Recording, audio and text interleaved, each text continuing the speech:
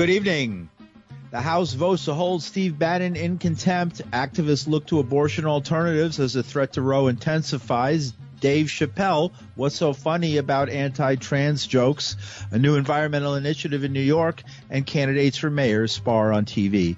With these and other stories, I'm Paul Durienzo with the WBAI News for Thursday, October 21st, 2021. The House voted today to hold Steve Bannon, a longtime ally and aide to former President Donald Trump, in contempt of Congress for defying a subpoena from the committee investigating the violent January 6th insurrection. The committee's Democratic chairman, Mississippi Representative Benny Thompson, led the floor debate along with Republican Representative Liz Cheney of Wyoming, one of two Republicans on the panel. Still, the vote was 229 to 202, with all but 9 GOP lawmakers who voted saying no. The House vote sends the matter to the United States Attorney's Office in Washington, where it'll now be up to the Attorney General to decide whether to present the case to a grand jury for possible criminal charges. It's still uncertain whether they will pursue the case. At a House hearing, the Attorney General, Merrick Garland, didn't have that much to say. The House of Representatives votes for referral of a contempt charge.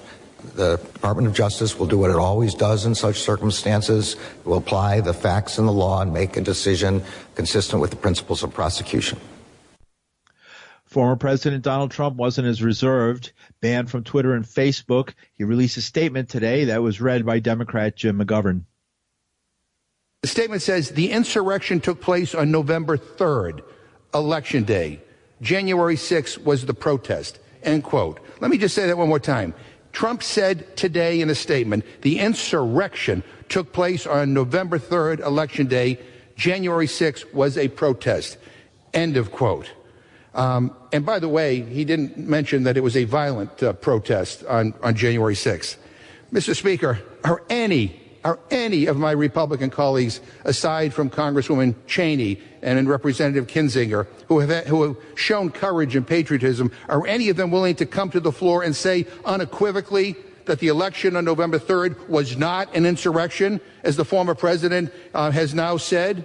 It was a free and fair election held by one of the oldest democracies in the world, and that used to mean something to my Republican friends. I mean, please, don't let this, the former occupant of the White House is trying to tear this country apart. And unfortunately, too many on the other side are going along with him. Enough. House Majority Leader, Democrat Bill Pascrell of New Jersey called the Trump allies out as criminals. We're dealing with common criminals. You see a guy running down the street in a city with a television on his back, strapped to it, you start to wonder. We have had enough of those incidents to indicate to us that's what we're dealing with. The gravest attack ever on the U.S. democracy came 288 days ago. It was born of lies. Steve Bannon spread those poisonous lies, and Bannon was guided by the dictator. We must pursue the truth. We go only where the facts take us. Refusing a subpoena is an obstructing justice. We don't allow the plaintiff, the prosecutor to decide. We decide it through the courts. If you can't take the Constitution, go to Russia. And House Majority Leader Denny Hoyer said January 6th was an attempt at mob rule by President Trump. My view is that man, Donald J. Trump, protests too much. Because I believe that he recruited, incited, and deployed an insurrectionist mob to threaten this institution, its members, its constitutional responsibility in the electoral process of the presidency of the United States, and democracy itself. While New York's Hakeem Jeffries says Republicans who oppose the contempt citation against Bannon are derelict in their duty. under the Constitution to defend our democracy. And we should be doing that in a bipartisan way. But something has happened to the modern day Republican Party. The party of Abraham Lincoln is gone. The party of Ronald Reagan is gone. The party of John McCain is gone. And a cult of personality has risen up to take its place. Is that why my colleagues refuse to denounce the former president's lie uttered today that the real insurrection was on November 3rd? Take back your party. You can start today. You can start right here. You can start by holding Steve Bannon accountable. Well, another Democrat, Steve Cohen, said Trump and his allies were con men pulling a grift on America. They won't question Trump's statement that the insurrection was November 3rd because that's the day each and every one of them and each and every one of us was elected. It was a free and fair election when it came to electing Congress people, but for some reason, President, they think it was an insurrection. Horse manure. Bannon, who is thumbing his nose at the Constitution and this Congress by not responding to his subpoena, said that it would be different on Election Day, on January 6th. It wouldn't go as expected because he was part of plotting what was an overthrow of our government. He was pardoned by President Trump for ripping off Trump supporters. He got them to give money to an effort to build the wall, and he took over $1 million for his own personal expenses. Fraud. But Trump didn't care that he ripped off Trump people for a Trump wall. He pardoned him. The whole thing is a con game, and we need to end it before democracy goes out the window. And Representative Benny Thompson, Mississippi, and chair of the committees that's investigating the insurrection, says the insurrection was real and a serious threat to democracy. The Select Committee is charged with investigating a deadly attack on the seat of our democracy and making recommendations to ensure it never happens again. I can't think of anything more serious, but many of our colleagues would rather talk about anything else. I think I know why. I think they are performing for an audience of one. History will record all of what we do here today. We can be on the right side or the wrong side. I urge all my colleagues to remember that as we cast this vote. And Republican Liz Cheney of Wyoming, co-chair of the January 6th committee, says Republicans who refuse to hold Bannon and Trump accountable will be remembered for all the wrong reasons. History particularly will judge those of us in positions of public trust for what we are doing today. In the immediate aftermath of the attack, Madam Speaker, we all recognized how profoundly wrong January 6th was. My colleague from Ohio, Mr. Jordan, who just suggested that we were here because we opposed President Trump's policies, seems to have forgotten that actually on January 6th, he himself said, quote, "What happened today is wrong and is not what America is about." My colleagues in the Republican Party, the Republican members of this body, have to understand, have to recognize that there's a moment when politics must stop if we want to defend and protect our institutions. The President bears responsibility. We need to know what happened. This body must have the ability to understand what caused the attack, to understand who was responsible, and to take legislative action to ensure that it never happens again. During the hour-long debate, Republicans refused to even acknowledge the Democrats' subpoena. Every GOP representative instead demanded passage of another bill, saying Democrats are violating privacy rights by a measure in their Build Back Better agenda that doubles the number of IRS agents and would demand records of transactions, banking transactions, as low as $600 for tax purposes. Republican Drew Ferguson of Georgia. That the Democrats have put out claims to only go after wealthy tax cheats. But at its core, this is going to target every single farmer, every single family, every single gig worker, every small business owner, and just about anyone that pays rent or pays a mortgage. And their bogus attempts to scale it back are meaningless. And GOP Minority Leader Kevin McCarthy called the subpoena a farce. No, they're issuing an invalid subpoena. Issuing an invalid subpoena weakens our power, not if somebody votes against it. He has the right to go to the court to see if he has executive privilege or not? I don't know if he does or not, but neither does the committee. So they're weakening the power of Congress itself by issuing invalid subpoena. But House Speaker Nancy Pelosi says the Constitution hangs in the balance. The genius of our Constitution and of our founders was the separation of power, checks and balances. If, in fact, you want to negate the ability of one check of another branch of government over another, then you are undermining the Constitution. So this goes beyond Bannon in terms of its importance, and you would think that if they take an oath to protect and defend the Constitution, they would vote for the system of checks and balances. And there's still considerable uncertainty about whether the Department of Justice will pursue the charges, despite Democratic demands for action. It's a decision that'll determine not only the effectiveness of the House investigation, but also the strength of Congress's power to call witnesses and demand information. The stakes are enormous, said Maryland Representative Jamie Raskin. What the investigation is about is how was this planned? How was it organized? How was it funded? How were the different elements coordinated? And what was the synchronization between the political coup that was targeting Vice President Pence, hang Mike Pence, to try to force him to return electoral college votes to the states? How was that synchronized with the violence that was unleashed against us on that day? We're trying to reconstruct this whole pattern of events. If the Justice Department doesn't prosecute, the House has other options, including a civil lawsuit. That could also take years, but would force Bannon and any other witnesses to defend themselves in court. And in more national news, Texas on Thursday, that's today, urged the Supreme Court to leave in place its law banning most abortions and told the justices there's no reason to rush into the case. The state filed its response today to the Biden administration's call on the High Court to block the law, the most restrictive abortion curb in the nation, and rule conclusively this term on the measure's constitutionality. The court's intervention at this early stage before a federal appeals court has ruled on the law would be highly unusual, but not unprecedented.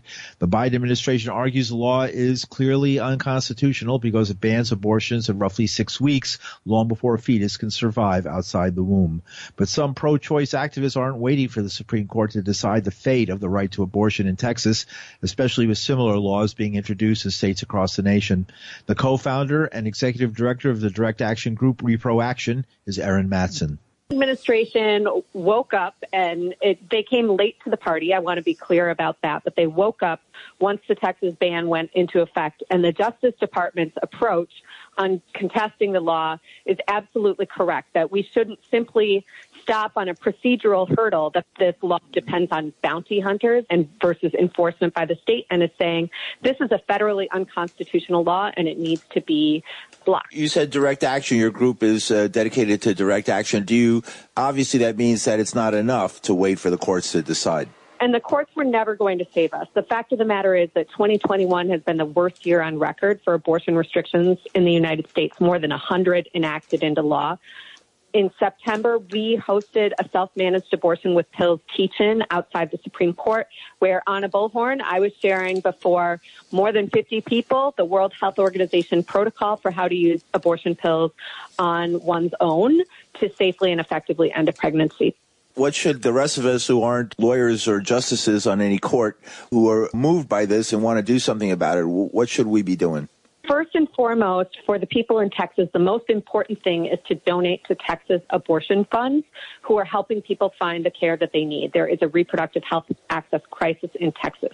Number two is to keep the pressure up in public.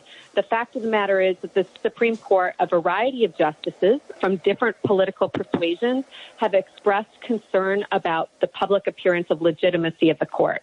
That's the best thing we've got to hold on to now that there's a 6-3 majority opposed to abortion rights.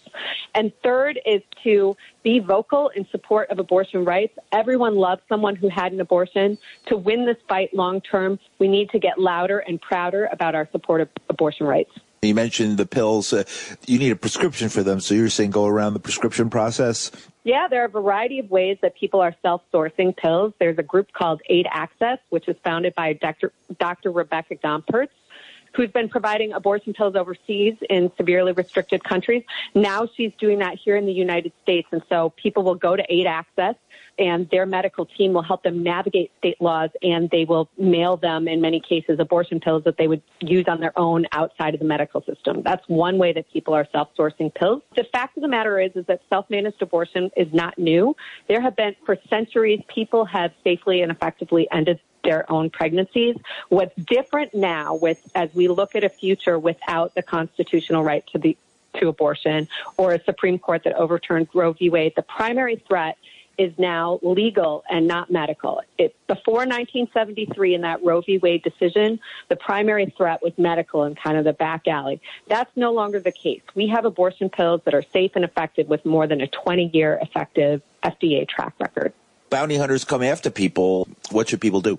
That's absolutely horrific. I mean, it really, at this point, what should people do? People should take care, in particular, people are looking to self-manage an abortion, or that they should take care and cover their digital tracks, and they should be extremely mindful. There's a group called If, When, How that serves a repro legal helpline that helps people think through the legal questions of self-managing an abortion. The fact of the matter is no one should be encountering an anti-abortion bounty hunter, and we've got to get this entire horrific, hateful regime struck down. And that's Erin Mattson, co-founder and executive director of the direct action group Repro Action. The Texas law was written to evade early federal court review, and mostly the effort has succeeded. Clinics say abortions are down by about 80% since the law took effect last month, and women in Texas have flocked to clinics in other states to obtain abortions. And you're listening to the news on WBAI New York. I'm Paul DiRienzo. Netflix employees and trans activists banded together outside the company's Hollywood office to protest Dave Chappelle's controversial stand-up special, The Closer, on Wednesday. Since the release of the special on October 5th, the streaming giant has received widespread criticism for Chappelle's negative comments on the transgender community. They started calling her a TERF. I didn't even know what that was. But I know that trans people make up words to win arguments. TERF is an acronym. Stands for Trans Exclusionary Radical Feminist. This is a real thing. Now, I shouldn't speak on this because I am not a woman, nor am I trans. But as we've established, I am a feminist. I'm Team TERF. I agree, man. Gender is a fact. You have to look at it from a woman's perspective. And that's Dave Chappelle. TERF, as he said, means Trans Exclusionary Radical Feminists. Netflix has defended the comedian and stated that the show would not be removed from the platform. Protesters held signs bearing messages that read "Hate flicks" or "Transphobia is not a joke." It's a good opportunity to start having conversations around what repair looks like. I think that the first step is to create tangible steps that lead toward the objectives that we're trying to achieve. So while we appreciate the acknowledgement of the screw up, in his own words, we want to actually talk about what that repair looks like. What are the steps that Netflix is willing to take to be able to make that happen? And today we're going to be more detailed about how we're going to see that come to fruition should they choose to show up and fulfill that demand. Meanwhile, a group of counter-protesters chanted, we can like jokes, and held signs about freedom of speech.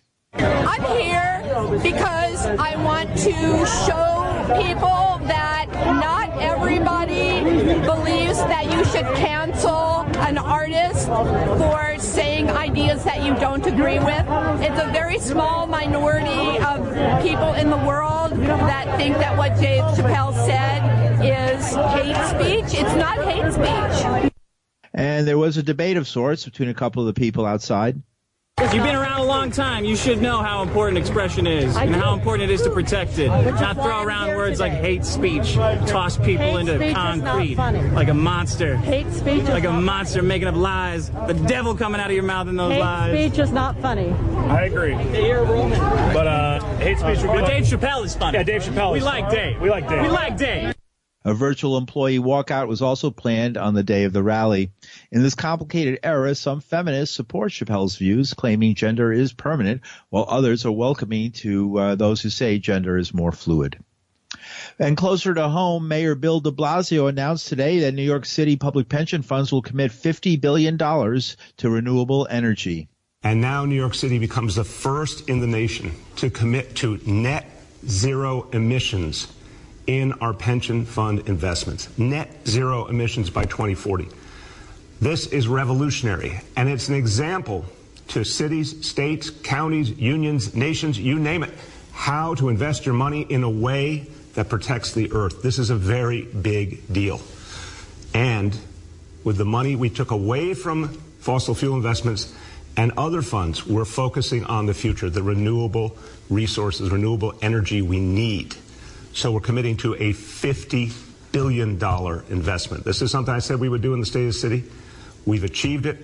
And the mayor's plan would involve an $8 billion investment in Representative Alexandria Ocasio-Cortez's Green New Deal agenda, detailing their commitment of the Big Apple's pension investments to climate-friendly companies. AOC was with the mayor today. One of the exciting things about the impact of introducing the Green New Deal resolution was its adoption at city, state, and municipal levels across the country. New York City, Austin, Texas, Los Angeles, the state of Maine, as well as many other areas have either brought a Green New Deal resolution to a vote or have passed it outright. And what today's announcement really indicates is a next level in our ability to combat the climate crisis. And that is essentially a full divestment from fossil fuels from our public pension funds.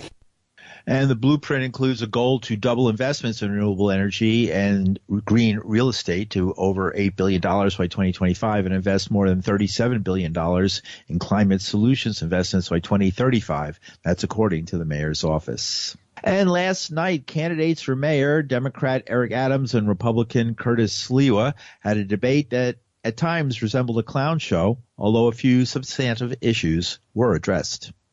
I've been shot, stabbed, beaten in order to provide safety. I need to wrap you up. I'll give you a few seconds, Mr. Adams, if you want to respond to that. Listen, Mr. Sliwa acknowledged himself that he made up crimes, New Yorkers. That is a crime. And when he was playing cop, I was on the subway system, right in that system during the mid-'80s when crime was high, a radio that didn't work, and I protected the children and families. I did apologize for it. I brought it to everybody's attention, and I'll continue to apologize for it. But I've earned the trust of New Yorkers. Just follow me in the streets and subways. I'm there. I'm the people's choice. Eric Adams is with the elites in the suites, the TikTok girls, trying to sort of live up to the Kardashians at Club Zero Bond. Come on, Eric. Come back to the streets and the subways. Be with the real peeps. A quick follow-up. So once this city embraced new business and allowed us to be the center of cyber security, biotech, the center of technology, the center of drone development, that is when we will attract businesses to come here again. And right now, we are an unfriendly city to businesses in this city. There's no way to force them to come back to work. Imagine they're going to take 1/3 less pay. We have to look at millions of square feet that are empty, commercial space, and we're going to have to start repurposing it for affordable housing. And the 2021 New York City mayoral election is scheduled for November 2nd, 2021. New York residents will vote on a candidate to replace incumbent Mayor Bill de Blasio when his term ends on December 31st.